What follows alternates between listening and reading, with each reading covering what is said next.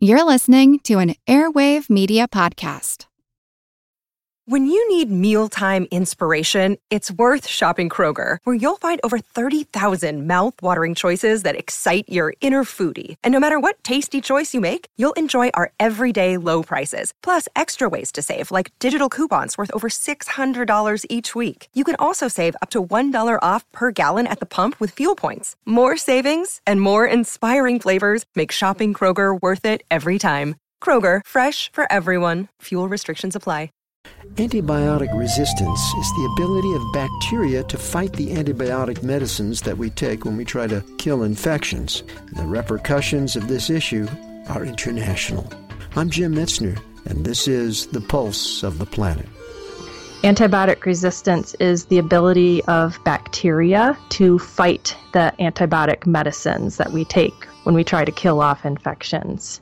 And they do this through their DNA. Amy Pruden is a professor of civil and environmental engineering at Virginia Tech. They carry these genes called antibiotic resistance genes, and these genes enable the ability for them to fight antibiotics. So when we take these medicines, they are not killed. Instead, they degrade the antibiotic, they pump it out of the cell so that they can live on.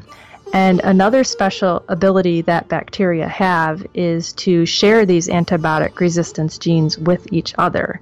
And this is really a unique characteristic that we as humans certainly aren't capable of doing. The problem is that we are now starting to see diseases come back that we thought we had eradicated. And now in the U.S., we see at least 23,000 people dying each year because of antibiotic-resistant infections. And we know in other countries, such as India, that at least 48,000 newborn babies die because they acquire infections with bacteria that resist antibiotics.